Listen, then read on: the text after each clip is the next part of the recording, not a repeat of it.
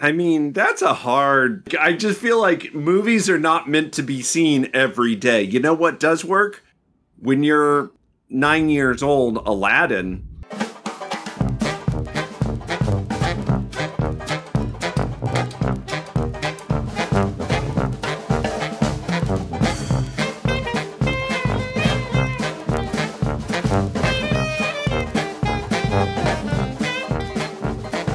Welcome to another episode of the MacGuffin Podcast, a movie review podcast that dreams are made of.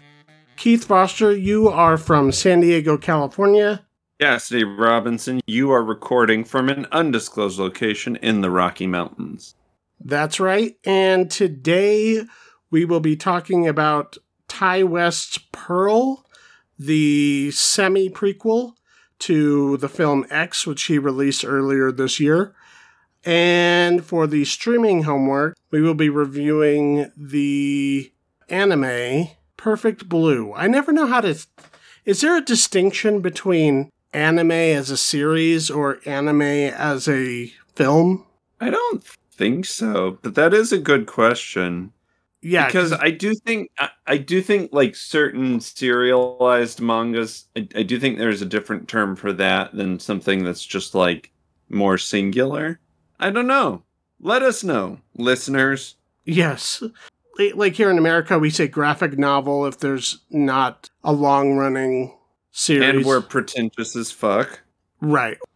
Before we get into the movie reviews, I was kind of thinking about the way that our movie opinions change over the years. Okay. Sometimes drastically, sometimes laterally, but I wanted to try and think of two examples. Each of us come up with an example for a time when an opinion changed from a negative to a positive, and a time when it changed from a positive to a negative on a film or a filmmaker or something movie related. Yeah. All right. Do you want to start with one, and I'll let you pick whichever one you want to go with first, and I'll match yours. Sure. Yeah, the first one I'll start with is from a negative to a positive.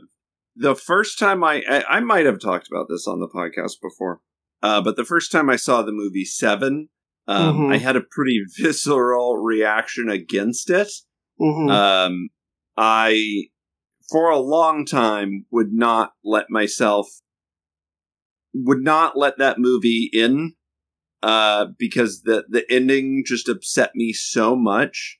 I always was kind of like, understood that it's well directed and the performances are great and everything as a piece, it all comes together. But it was just too nihilistic for me at the time when I first saw it. Mm-hmm. And now I'm like, no, it's pretty brilliant and will probably always stand out amongst Fincher's best work.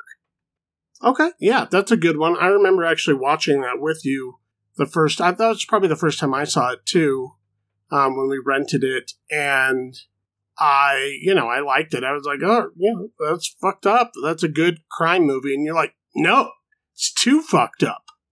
It's too fucked up. At the time, it was absolutely too fucked up for me to handle. I maybe wasn't mature enough for it when we first saw it. I don't know. We saw it in high school, right? Or right out of high school or something like that. Yeah. Your response to it was so visceral and so emotionally reactive that I was like, oh, this is like tapping into this is a you thing. There's like, this is your stuff that you're working out in this movie right now. Like, I just thought it was like, a cool, dark, stylish thriller. Like, I wasn't taking it home with me. No, yeah, that one absolutely stuck to my ribs. It was, it was hard for me to process, because just the ending was just too bleak for me. Mm-hmm. And, now that I'm well into my 30s, looking closer to 40, I'm like, yeah, life is bleak. Fuck it. I love it. Yeah, no, I think it's a really good movie now. I still try to pay attention to my emotional intuition while watching movies. You know, if something upsets me, but now the difference is I try to be a little bit more aware of it and you know, try to maybe figure out why it upsets me the way it does or whatever, or, you know, is that the director's intent? I think had David Fincher's watched my reaction to it, he probably would have loved it. He was like, yes, exactly. That's how you should feel. You know what I mean? Like, right. I mean, if anything, it just speaks to how well the movie works. Yeah. So that is an example of a negative opinion that has changed to positive over time for me. What movie film or filmmaker did you have a negative opinion on that has changed to more positive over time? So this kind of would have been around the same time period, maybe a little bit before it. But I would say one of the strongest changes of opinion I've had, or one of the sharpest contrasts, has been my feelings towards Paul Thomas Anderson, specifically P.T. Anderson. So when I was in high school, I think the first movie I saw by him was Punch Drunk Love, and I rented it, you know, it wasn't like a totally like I thought it was going to be The Wedding Singer or something like that. Like, I knew that it was an indie film and that it was supposed to be kind of more serious or whatever. But there was the intention of style in that film, and there's sort of a quirky quality to that movie that I did not respond to at the time, that I thought was a little obnoxious. And then the second film I saw by him was I went back and watched Magnolia, probably mostly because of Magnolia jokes from Jay and Silent Bob Strike Back. But having not really known that those were the same director, I just watched Magnolia, and that's a movie I've turned around on quite a bit. I still think the ending is a little fumbled. I'm not in love with the denouement of that film, but I much prefer it now than when I watched it in 11th grade or whatever the fuck. So then when I found out that those are both by the same guy, I was just like, ugh. You know, anytime anyone would talk about, like, how brilliant he was. When I got into college, around the same time, I watched Boogie Nights and There Will Be Blood, which are, in my opinion, two of his best films. And yeah, I need to revisit Boogie Nights because I only sort of half watched it in high school, and that is one that I did not get like a positive impression of at the time, but I don't think I gave it the attention it deserved. Right. But yeah, There Will Be Blood is a masterpiece. Right. Obviously. Yes. And I think I probably saw Boogie Nights even before that because I had rented it. And I was a little cautious because I was like, P.T. Anderson, okay. But I was like, you know, it's a movie everyone should see, whatever. So I watched it, and when I was over, I was like, not only is this good, this might be in like the top 10 films of the 90s. Like, and that's saying a lot because it's a very competitive decade. Sure, yeah. And then I saw There Will Be Blood, which is, you know, stylistically very different, but also equally brilliant and well made and a masterpiece, yes. So then, with those kind of in mind, I went back and watched Punch Drunk Love and watched Magnolia again, along with all of his other work that was available at the time. And now he's one of my favorite filmmakers. And appointment viewing whenever he releases something. Sometimes I think we need that, though, like to discover the things that we truly love is that thing of like, I don't understand the hype behind this. Everybody tells me it's great, but I watch it and I don't get it. And I think sometimes when the formula is right, there's something about that makes you want to get it and makes you want to kind of do the work to understand it. You know what I mean? Like, and I think maybe you would see things that you would have never come to on your own. Right. Well, hype is sort of a double-edged sword that way, because in one hand, it can turn somebody off because you're like, okay, it makes you very adversarial to watching the movie because you're like, okay, impress me, movie. And then if it doesn't, whatever this thing in your head you've built it up to be, if it isn't that, then you're like, fuck this bullshit. But then on the other hand, I don't altogether dismiss hype.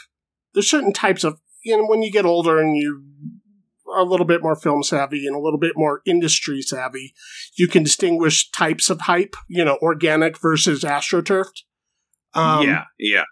But there's certain films and certain directors and certain time periods of movies and stuff that when it gets hammered over and over and over and over again, even if you have that kind of wall put up, eventually that can chip through it. And if there's something there, if there's something of real quality there and you're coming to it with intellectual curiosity, you're willing to look for what the deal is.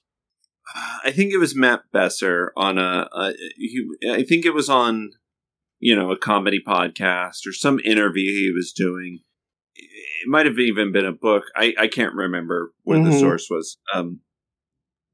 So hopefully I'm not getting this too wrong, but they were talking, and this is, more to comedy, but I think it kind of applies to any art, right? Is that no matter what, you're going to have people who, it's art. Art is subjective, right? So it's not everybody is going to think the same things are funny or that the same things are whatever, right? And so he was like, so you have to become undeniable. You have to become, in the craft, you have to become so good that no one can look at you and say, well, that's not good. Like, you have to be undeniable. And I think that there are certain movies and certain directors and certain, things that even if it's not your flavor are just undeniable. Like, you can't, it might not be for you. You might not even be able to ever fully connect with it, but just like, I do think there are some things that are just undeniably good or quality. Right. I agree with you. And I think one of the things that a film critic does, or, even somebody's just coming at a movie with the intention to review as opposed to just watch for enjoyment only, is this idea of trying to remain as agnostic as possible when approaching anything and everything. And I know there's probably people who listen to this podcast and go, fucking shit. Like, you don't do that all the time. But I promise you I try. Even if I've seen the trailer 100 times and absolutely everything about it is turning me off, I try to, there's still at least a shred in me that says, but what if it's good? What if these are just bad trailers? Because that does happen. It does. Especially if your opinion is solely based off of something like a trailer or just a marketing campaign. Because marketing can sometimes be so far off that it's insane. Right. And of course, obviously I have my tastes and I have my preferences. And those are deeper grooves to get out of. But, I make the exception or I try to make the exception for everything. The more I do this type of thing. But let's move on to the second set here. So what is your positive to negative? This one's a little harder for me just because when I watch anything, I want to like it, right? Unless it's, and sometimes it's easier for me, it seems, to turn off that critical voice and just be like, whatever. But this is a specific franchise that I was. I was clamoring for it, and then we got it, and yeah. So I'm talking specifically about the Transformers franchise. Once you began with your preamble, Yeah. I knew you were going to say this, but Well, I think it's exactly what we're talking about, right? And the first movie, it's probably still okay. Of them all, I was always like, well, that that at least the first one's okay. I don't even know how good it is. Like it still has some really dumb broad jokes and the just the character design is so off. But I just wanted a Transformers movie so bad that I was like, it didn't matter, right? Like it had Optimus Prime, had Bumblebee, I was going to be happy. And again, I do think the first one still has at least a little bit of that humanity to it. But I have no urge to ever watch it again. To me, it just, that whole franchise became just such a slog fest of nonsense, bullshit, sexism, horrible action scenes. Like it just, I watched 3 or 4 of them in theaters before it got to the point where it's like, I don't need to do this anymore. I don't need to prove I don't need to prove what a Transformers fan I am. Like I can let go of this. I remember specifically the second one, I tried to kind of defend, and it's pretty indefensible. It's not a good movie. I remember that conversation as well. But here's, because I saw that, we saw that in theater well before I was reviewing anything. I just went to it, and at the time I liked the first one enough. Yeah, exactly. It wasn't like my identity or anything, but I was like, okay, whatever, it's fine. But I had begun working at the video store the year before Transformers 2 came out. Mm-hmm. And one of my coworkers always wanted to watch Transformers. He had like 4 movies that he would play on repeat, and he would repeat all the lines back to the TV, and it was very annoying. Sean, I'm not talking about you. I was like, are you gonna just like call him out on this? No, there's a few of my old coworkers who do listen to this.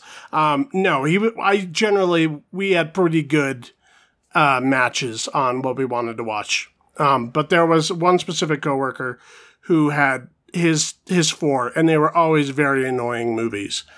So I had seen the original Transformers, and I think if that's a movie you see once in your life, or even once a year, let's say, if you're very into that kind of filmmaking, then it's not the worst. But when you watch it 4 times a week, oh God, yeah, I feel like by the time Transformers 2 came out, I already hated the first one. I already knew, like, any of the pretext of, like, fandom or sci-fi or any of that was gone. All I knew was it's the loudest fucking movie of just people screaming for almost 3 hours. Yeah. And then the second one was like that times 3 or 4. And so, yeah, I was pre-mad before I saw Transformers 2. Yes, you definitely had a bias going into it. And I had the other kind of bias where it's just like, pure nostalgia and like, I loved some of these characters so much, and the cartoon movie is, I've talked about that a lot on the podcast. I still think it holds up as, a solid American cartoon movie that's not Disney. But yeah, so like I wanted to like it. I was on the Transformers side, and I could probably rewatch the first one, but I just don't really have any urge to. Like none of them. Yeah. It wasn't good enough, and it just got progressively worse. Like it just gets so grating to the point where I stopped seeing him in theaters. until Bumblebee came out, which we watched and reviewed, and Actually liked. I think it made up for a lot of the sins of the franchise past. Unfortunately, it's still a little too attached to those movies. It was also a little too late. Like, by that point, it felt like a footnote to the series. But no, I agree. Like, I even went and saw Transformers 3, however many years later, with the hopes of maybe they get better. And it didn't. And that was the last one I saw in theater until we saw Bumblebee. And Bumblebee, I thought it was, so far of everything live action Transformers related, not only watchable, but good. Yeah. It is far and away the best of them. It is good. It's a fun movie. That one I would rewatch. Yeah, I think the last one I saw was whatever one with the Dinobots. And it was just like, it was so obviously like trying to cater more to a Chinese market than make a movie. It was just, it's a mess. It's a visual mess. It's an audio mess. Yeah, they're not fun for me anymore. I would concur. Okay, my positive to negative, I really just kind of chalk up to getting older. Yeah. And changing of sensibility a little bit. That's how. And there's still a lot of people who like this movie. I would tell them, try the Transformers Challenge on it. Watch it 4 times a week and see how you feel about it in a year. I mean, that's a hard. There's few movies that hold up to that kind of scrutiny, but yeah, like I just feel like movies are not meant to be seen every day. You know what does work? When you're fucking 9 years old, Aladdin. Oh yeah. When I remember being sick at my grandma's house in Georgia, and I literally watched it every day because there was nothing else to do, and I still think the cartoon original is great. Anyway. My pick is Boondock Saints. That's on my list too. I actually have this kind of chalked up as a category of sort of dumb shoot 'em ups, like Boondock Saints and Smokin' Aces, and just like that genre of sort of obnoxious style over movie. Substance, testosterone bullshit. Yeah. So I saw this movie as a teenager. It's made for teenagers by a man who had the brain of a teenager. And, I'll still say there's some good, decent performances in it. There's some decent set pieces, but it's so fucking stupid. Like, the more, I think I watched it again. Like, we saw it the first time probably in high school, like 10th grade or something. And I just thought it was the coolest fucking thing. Then 4 or 5 years down the road, I watched it again, and it's like, with a friend, thinking it was one thing and then realizing it wasn't. Because you're watching it through new eyes, because you're watching with somebody who's never seen it. Oh, I don't really like how this makes me feel that I was the one who said we should watch this. I mean, I think there's a little bit of neuroses and anxiety leaking into that, because here's the thing. For sure. I just remembered, like, I didn't think of it as being as problematic as it is. And, this is, again, getting older and everything. Yeah. But, yeah, now when I watch it, it's just so... When did that movie come out? 2001, 2000? 1999. But it also didn't really have a full theatrical run because it was like a cult film, blah, blah, blah. In Idaho, we didn't see it till, probably, a couple years later when we were in high school. Yeah, so by then it built up a sort of a cult reputation. And there was a certain genre, there's like a certain genre of early 2000s sort of shoot 'em ups. And they do get, I think, Boondock Saints is sort of the originator, and I think they get kind of progressively dumber and dumber. Well, Boondock Saints is also very post-Tarantino. Yes. Which was a genre that existed pretty much right after Pulp Fiction came out. All the way up through. We still see them every now and then, but for a while there, especially the late 90s, this was the action movie du jour. Motor mouth, cool guy gangster films. But yeah, like the whole idea that they're like anointed by God to be vigilantes and then they just like kill people because I guess they're bad. All stuff I very much do not endorse as on any level or really think is like dealt with in a particularly intelligent or moral or responsible way. Because they're not even really treated like anti-heroes. Or it's just kind of like, yeah, everyone's cool with this, right? Yeah, I think maybe you are overthinking it a little bit, but I understand how you can go from like, in high school thinking this is cool as shit to being like, this might not be as cool as I used to think. No, I think actually, as far as how reprehensible it is, its saving grace is that it's cringe. Because if it was actually effective, been a while since I've watched it. If it was actually effective and, had the message that it had, then it would really be a problem. Then we'd end up in like a, sort of like a Fight Club, like Proud Boys situation where like people saw the movie and didn't realize it was a satire kind of thing. But instead, no, it's just the whole thing feels like angsty 8th grader nonsense. Yeah. But Willem Dafoe's great. Yeah, I mean, I do still think that if you view it, it has been a while since I've seen it. I imagine there's still probably like some fun to be had with it, but I do think that movie probably lacks a self-awareness that I would want nowadays. Right, I agree. All right, well, let's go ahead and get into the review segment now. We'll start with Pearl, which just came out in theaters. This is directed by Ti West. Like I said, it is a sort of semi-prequel to the film X, which we reviewed sometime in the spring, and is the second in a planned trilogy. I think the third, Maxine, I believe it's called, is going to come out either at the end of the year or early next year. He pretty much made these simultaneously, as far as I know. But, do you want to just describe this one?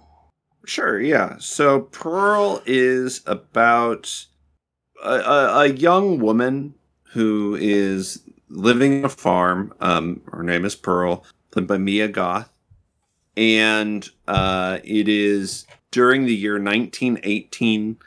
So the World War I is raging in Europe, and the Spanish flu epidemic is ravaging the world.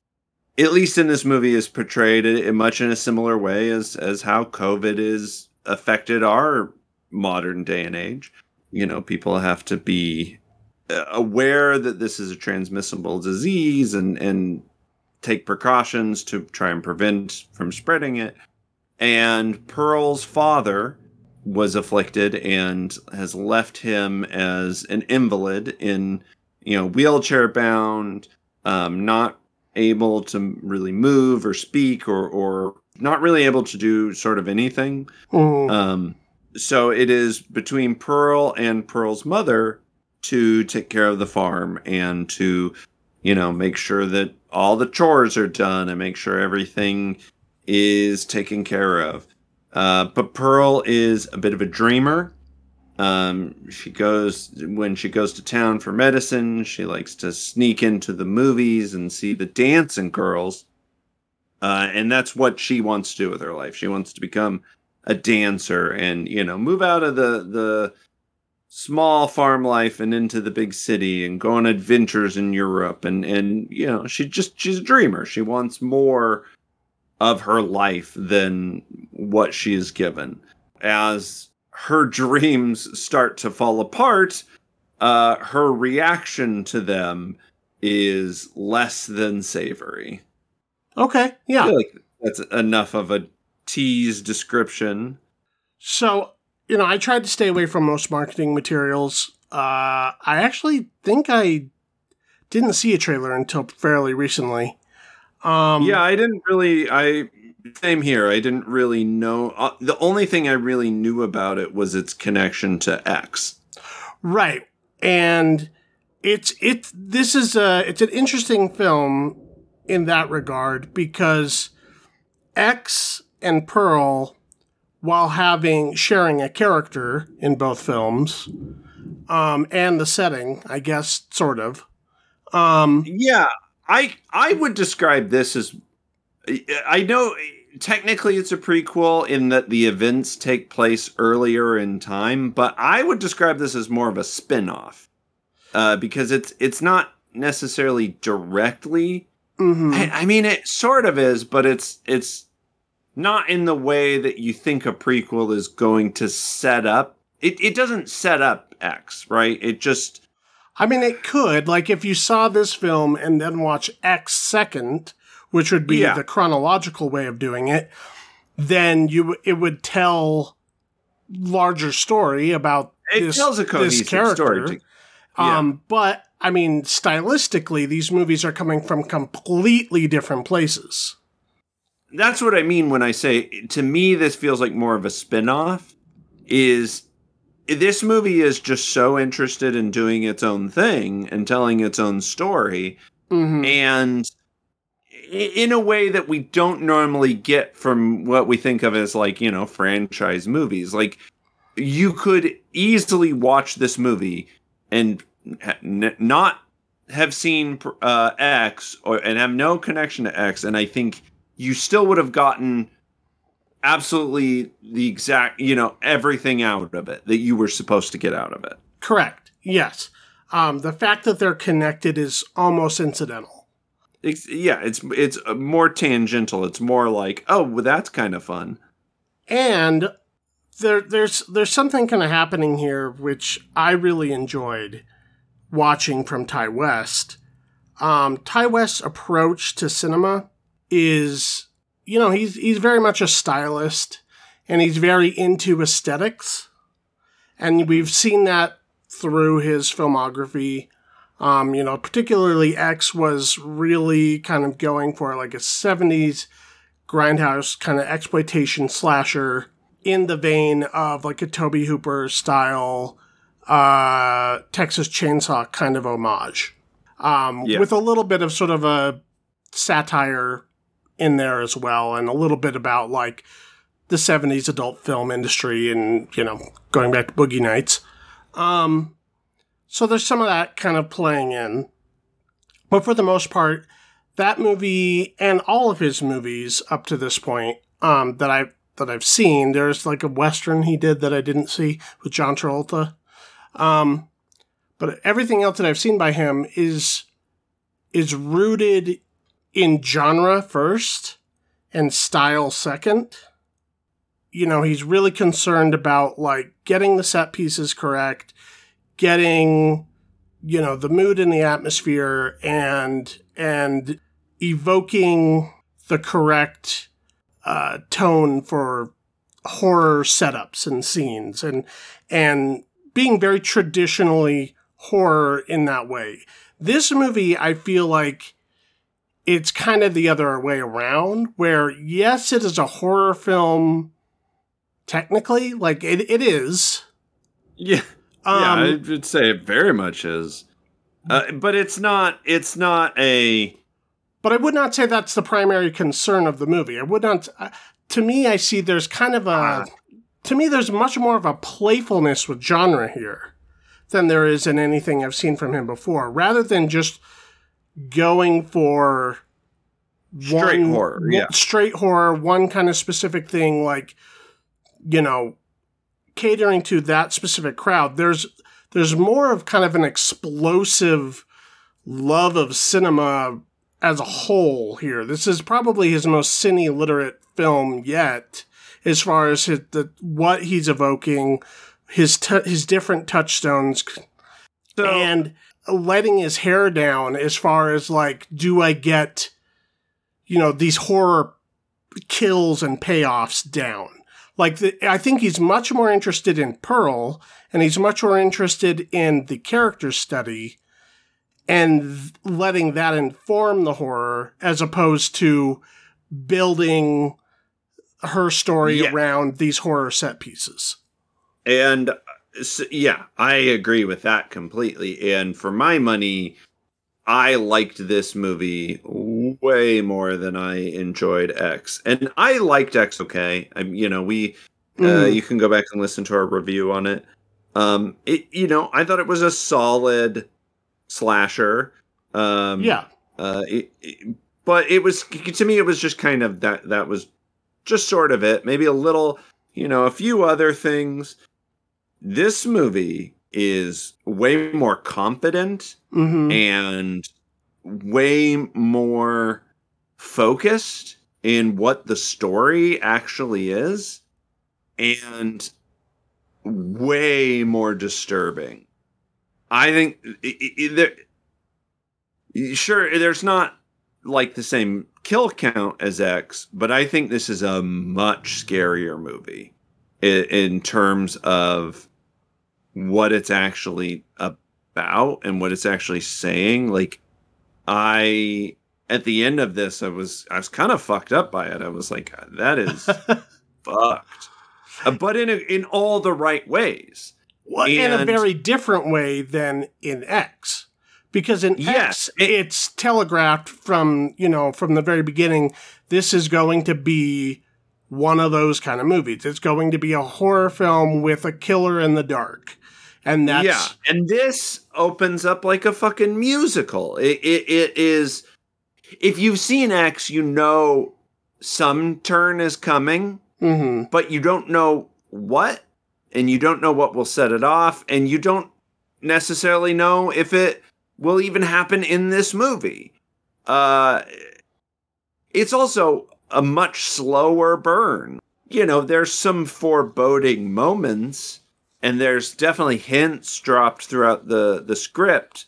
But you never... Even though I saw X, I never sort of expected it to fully go where it goes. And I was delighted by how horrified I was by it. Right, but it's a different type of terror, because in X, it's mostly dealing with traditional horror set pieces, in the sense that you have these kind of music stings and you're building these to a kill edits, and we talked about how like sometimes that familiar pattern can actually become numbing after a while if you don't change it up enough, or if you don't come at something at a different angle, then it just feels like genre exercise. And at its worst, sometimes that's what X is. And I liked X.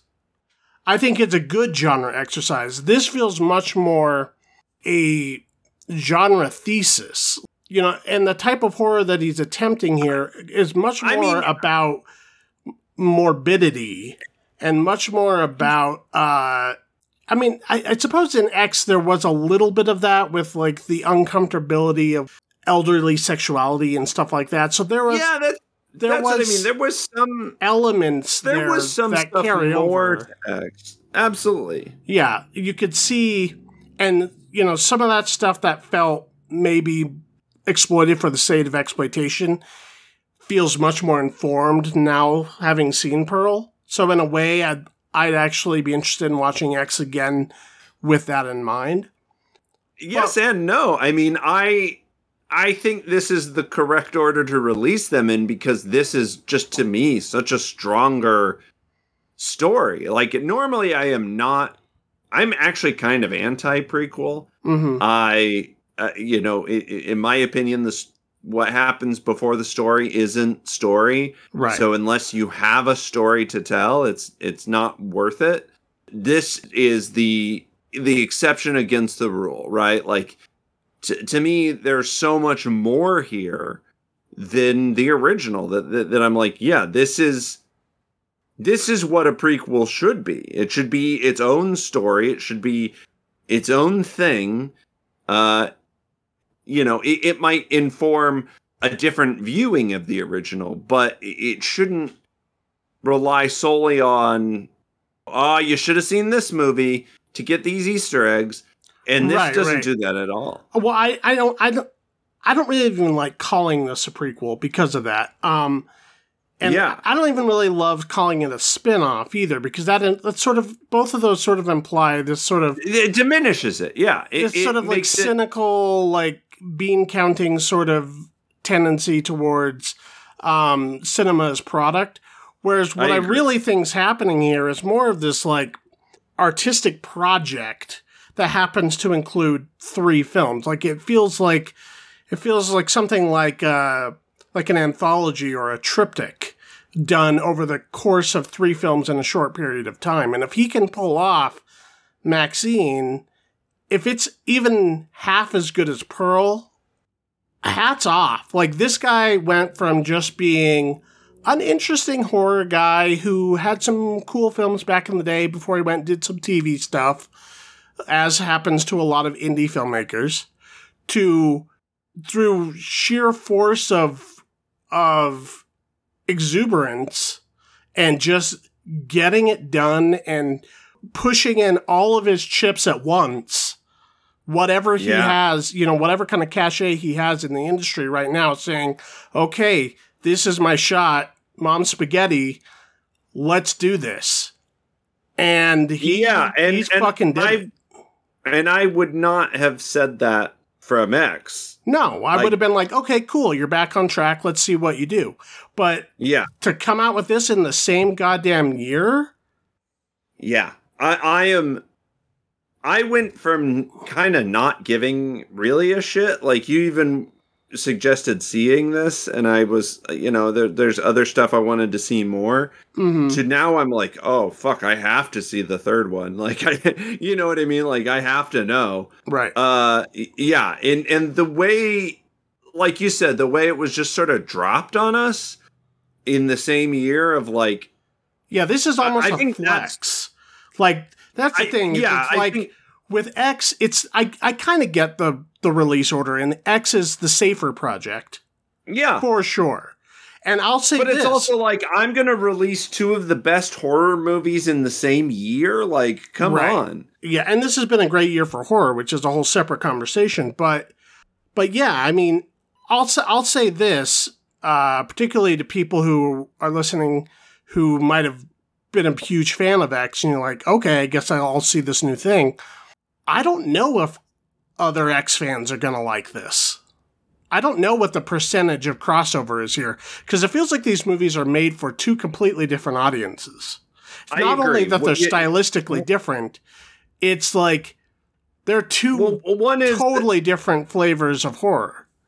Yeah, one is Texas Chainsaw, the other is The Shining, one is about the kills and the blood and guts, and one is about a more psychological element but I wouldn't even say The Shining, because that would sort of imply even that is, this movie isn't reaching towards Kubrick so much, it's reaching towards like The Wizard of Oz and 1950s melodrama, and I even felt like, but it's still the horror elements are still there, but that's what I mean when I say it's a slow burn. Like, the payoff is so good that, and partially the payoff is so good because of how playful it is with genre and style and this movie of the era that it's kind of about.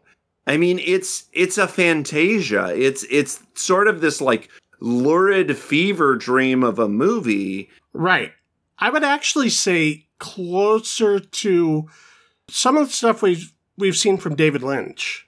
Yeah. Like David Lynch's interpretation of classic Hollywood through sort of, this more twisted, darker edge. Mm-hmm. Like, there's a little bit of that going on. There's, like I said, there's kind of there's definitely a lot of Wizard of Oz. That's all over the movie. Which, Lynch has also dipped his toes into Oz territory, specifically with Wild at Heart. But there's also kind of like a Southern Gothic as white trash satire in the vein of like early John Waters. I'm thinking like movies like Female Trouble and Polyester and even Hairspray to a certain extent. It's not as goofy as those movies or as cheap or as exploitation-y as those movies, but it has this kind of a similar sensibility in the way that it approaches, like I said, sort of satire as Southern Gothic. Well, sure, yeah. I mean, it is definitely kind of this like pastiche that maybe they're both kind of playing in.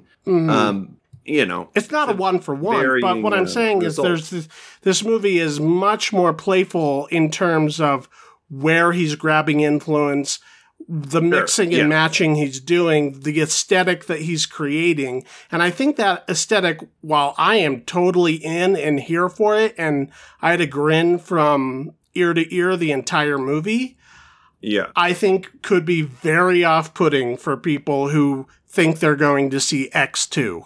And I don't mean X-Men United. I know what you mean. I disagree. I think that even X has enough X factor, pun intended, and stylistic approach that I think most people who enjoyed that are probably going to be able to give Ti West the benefit of the doubt and wait for this to get where it's going, because it delivers on the same promise. And I think in a much more effective way. And before we go too far into just sucking Ti West's dick on this, which, he deserves, like, I think he's great in it. But, this was also co-written by Mia Goth, who churns out a career performance in this movie. Yeah. Like, she is incredible. She's good in X. This is like next level fucking shit. This is... I mean, the whole supporting cast is great. People are talking Academy Award nominations for her out of this grimy horror film that I mean... She absolutely deserves it. Like, this is a star-making movie. You know, like this...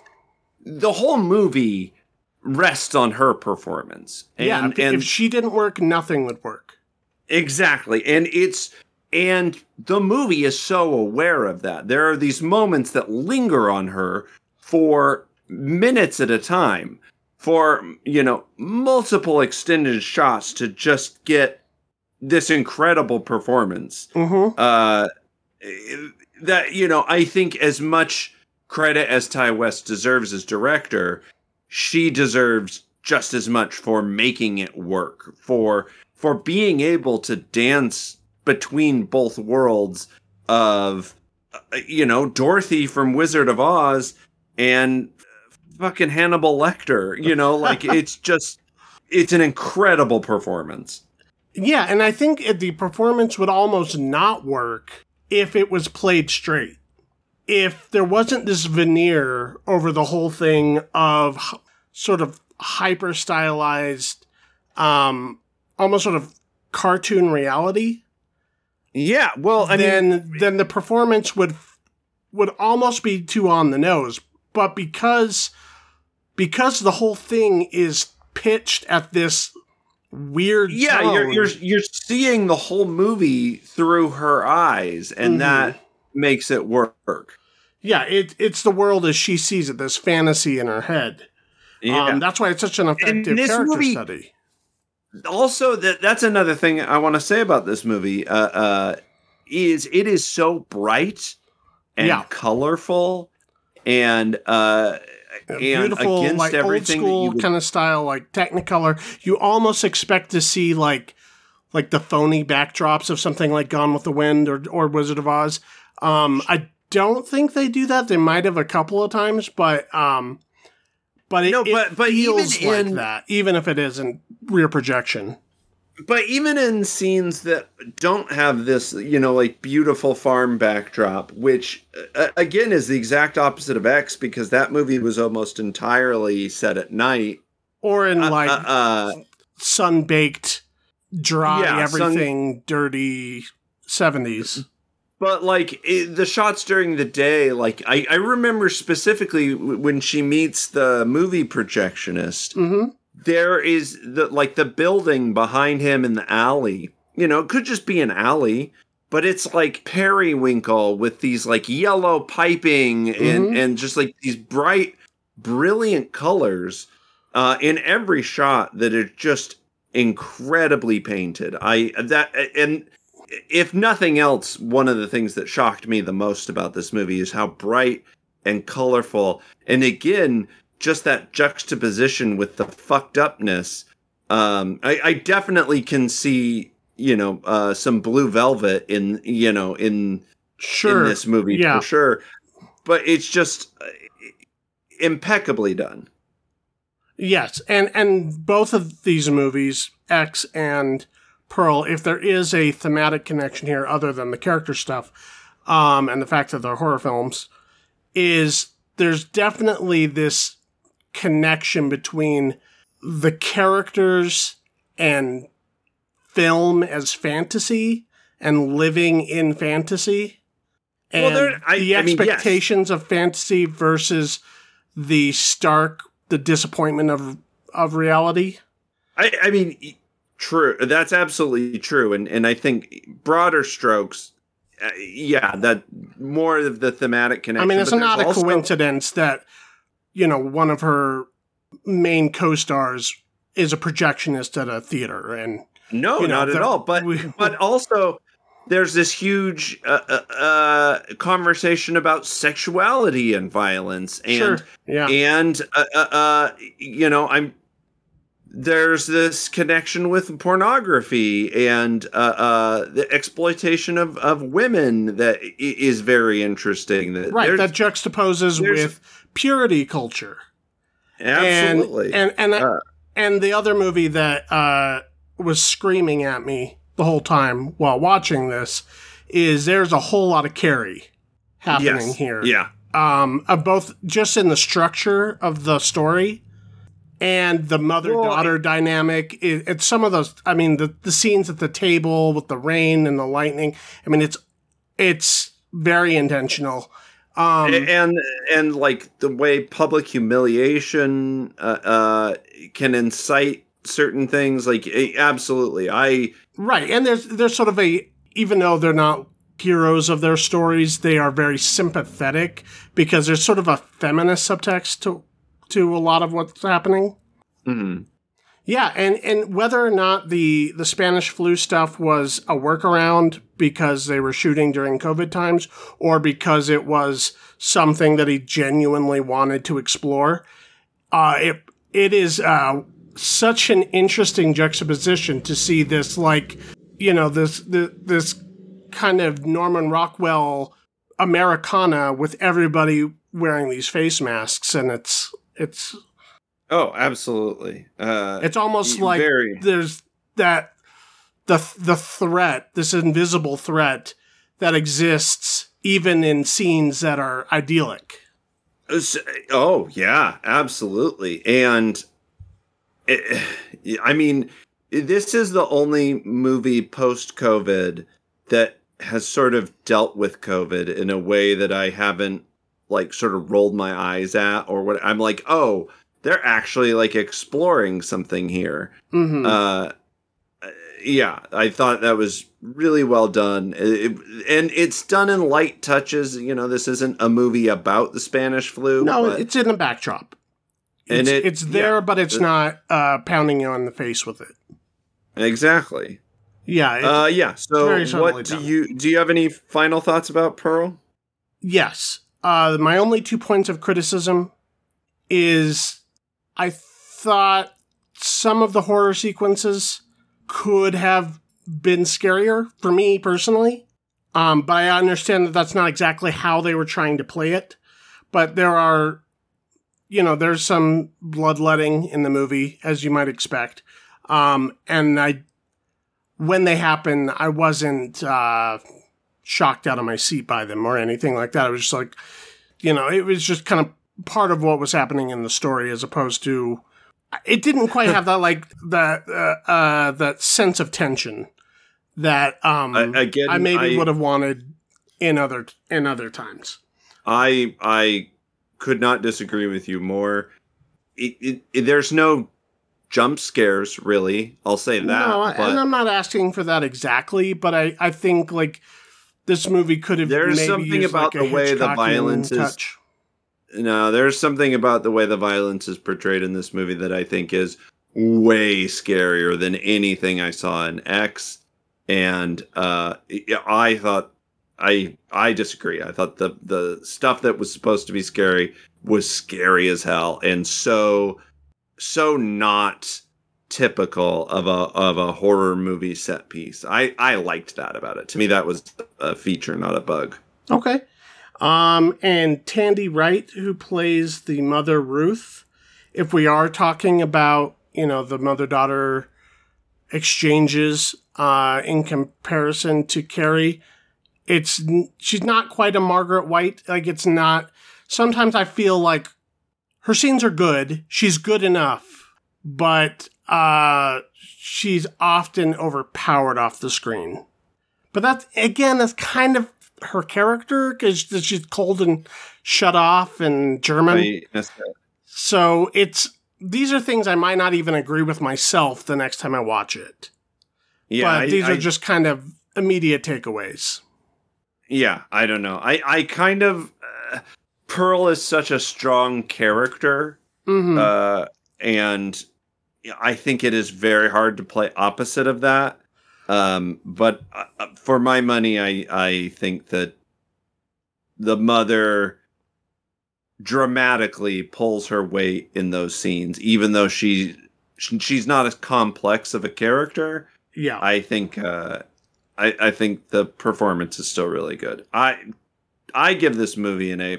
I was absolutely thrilled by it. To me, I think this is one of the most original horror movies I've seen in a while. Yeah, I give it an A as well. And Emma Jenkins Puro, who plays her sister-in-law, they both have husbands at war. I love all of the scenes with her. Like, their exchanges. Yeah. They're pitched perfectly. I agree. Yeah. All right. That's Pearl.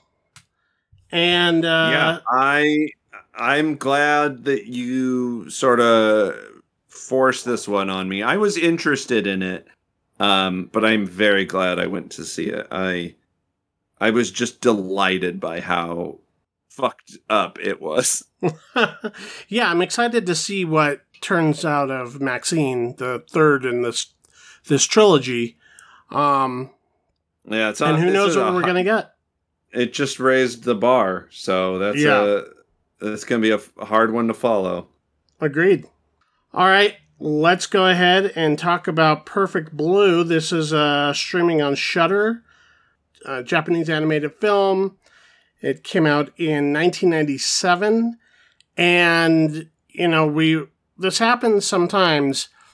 Weirdly similar movies. Yeah, this is quite the fucking double feature. Yeah.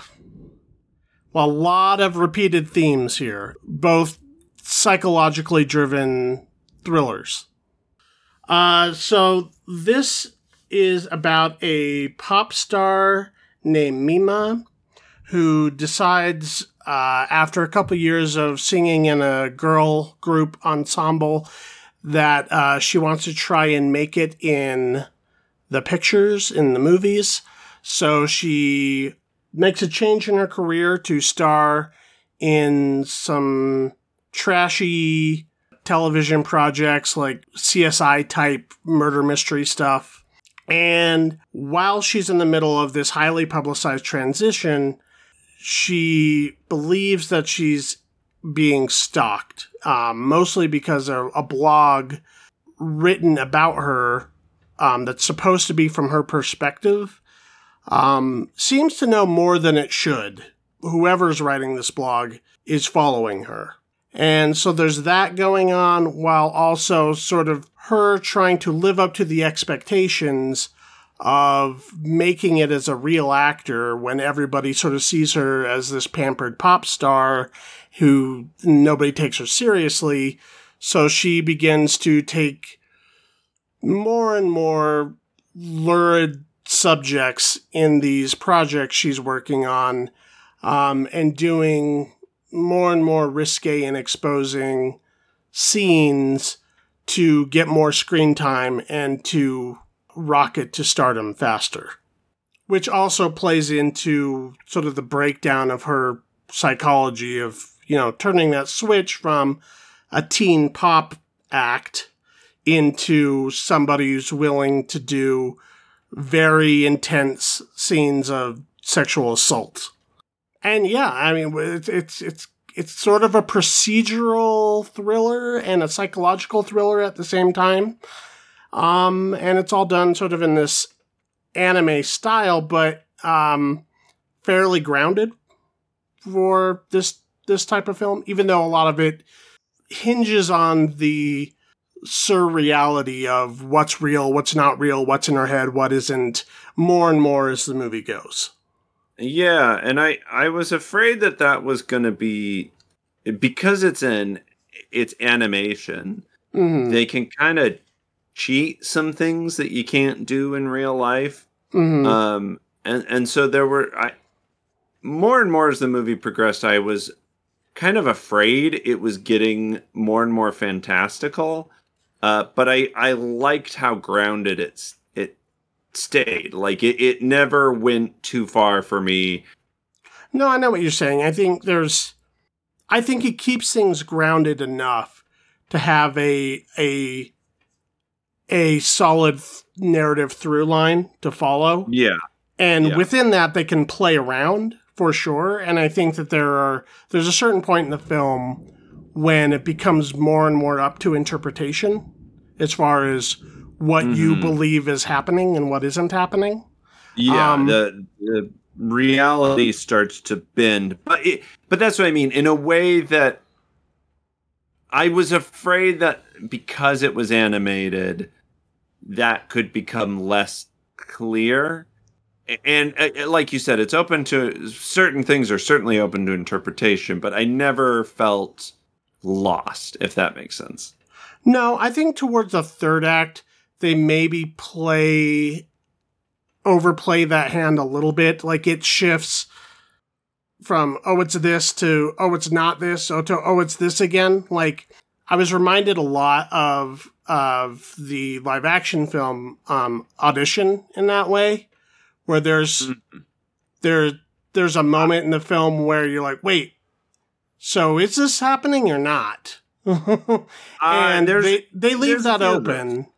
And I think in this film they do as well. But overall, I think what's more important than the mechanics of the plot is what it's driving home thematically, which, we can talk all day about the similarities between this and Pearl because it is striking that I watched these in the same week.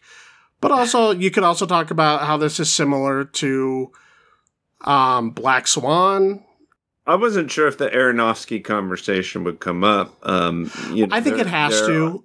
There's been a lot written about whether or not he was lifting from this movie. I don't think it's so similar that it ruins Black Swan or that that it is a copycat. I've seen movies that are much more egregious as far as that goes. I think this movie is of a genre that is doing this type of stuff. I think there's a lot of this movie that feels kind of similar to Mulholland Drive. I mean, Mulholland Drive is a little bigger in scope, but there's similarities between the characters and especially the Hollywood stuff. And I also think there's enough going on in Black Swan. And I've never seen Requiem for a Dream. I heard that there are specific shots he kind of, we'll say, replicates. Sure, but what director doesn't do that? Yeah, exactly. Or pays homage to or whatever. Yeah. But I think Black Swan is definitely unique enough as its own story that I wouldn't watch Black Swan and this in a vacuum and be like, oh, that totally ripped it off. Like, yeah, they have similar themes in the same way that Pearl has similar connections. And you know what I mean?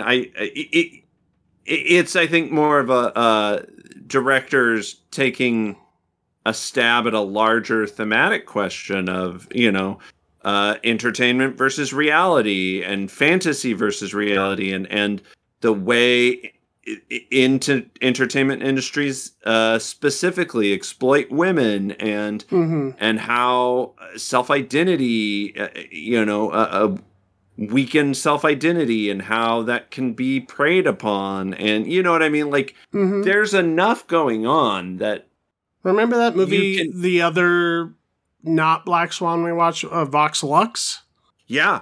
I actually thought of that one more than Black Swan, even though I think Black Swan is a much better movie, because specifically the context of like a pop star and the sort specific of loss of innocence.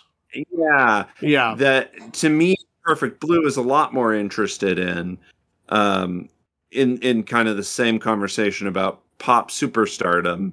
And there is something, specifically about the Japanese culture with that, and how, there is a difference between the way they treat their pop idols and the way we treat our pop idols. And I think both the cultural differences and similarities are very interesting.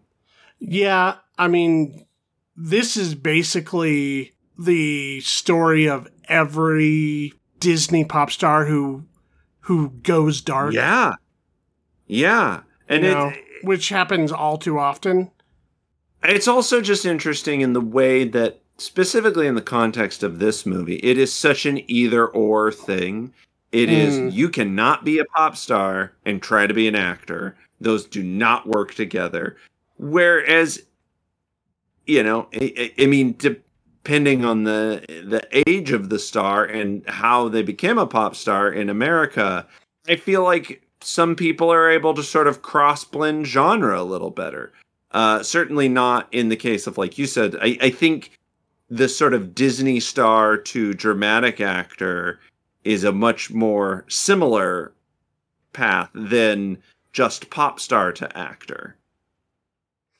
Right. And, you're talking about when we talk about the differences between the Japanese industries or Asian industries in general, like multimedia and American, is people are a lot more, we kind of create stars out of personalities.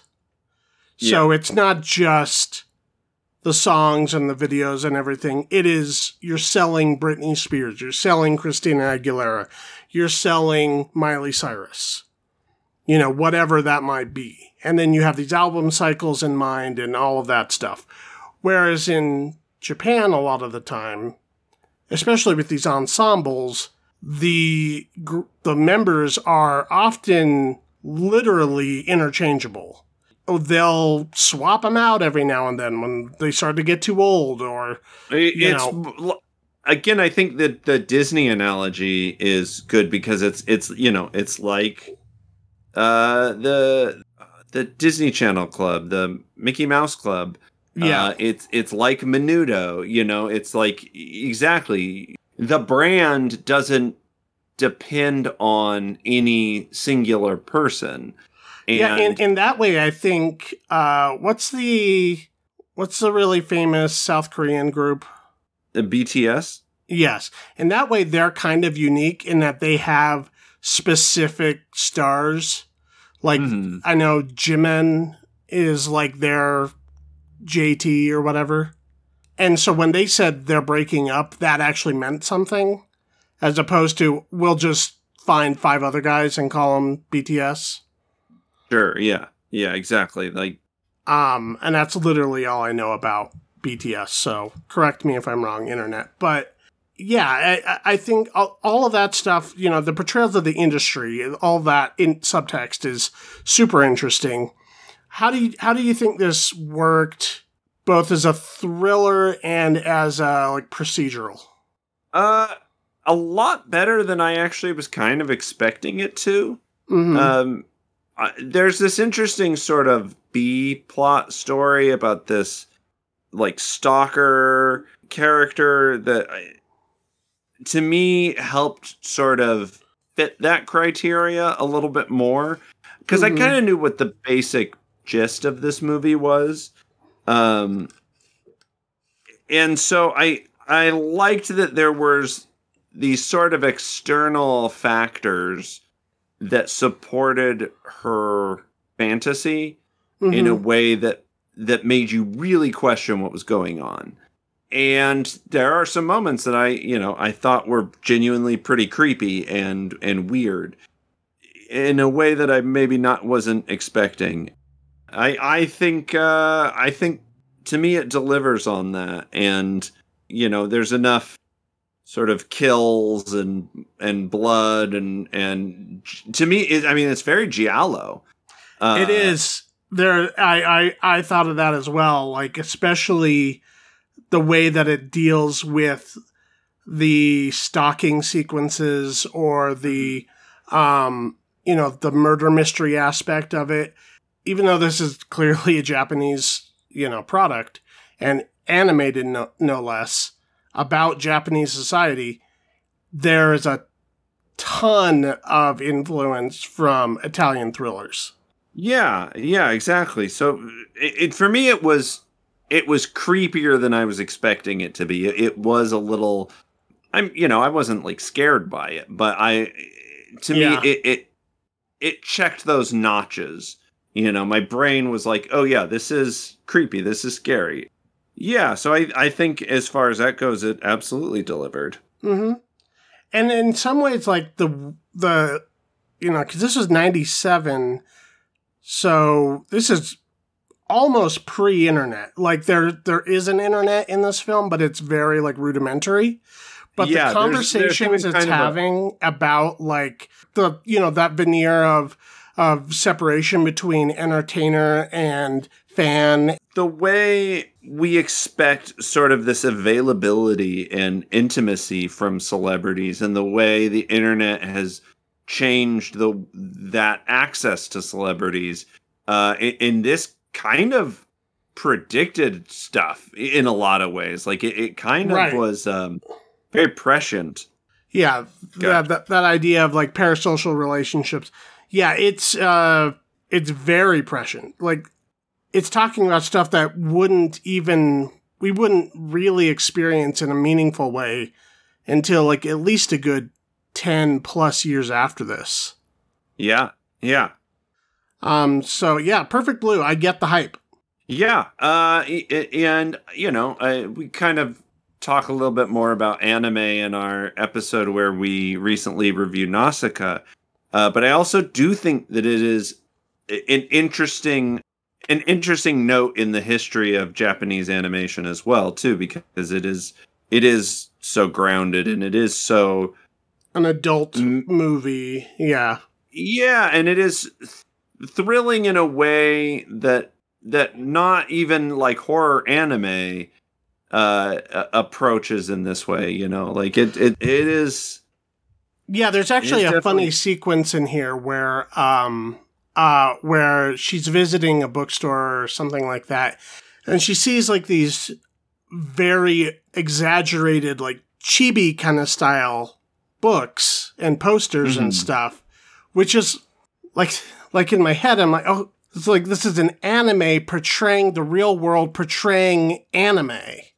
Like it was this wild meta moment.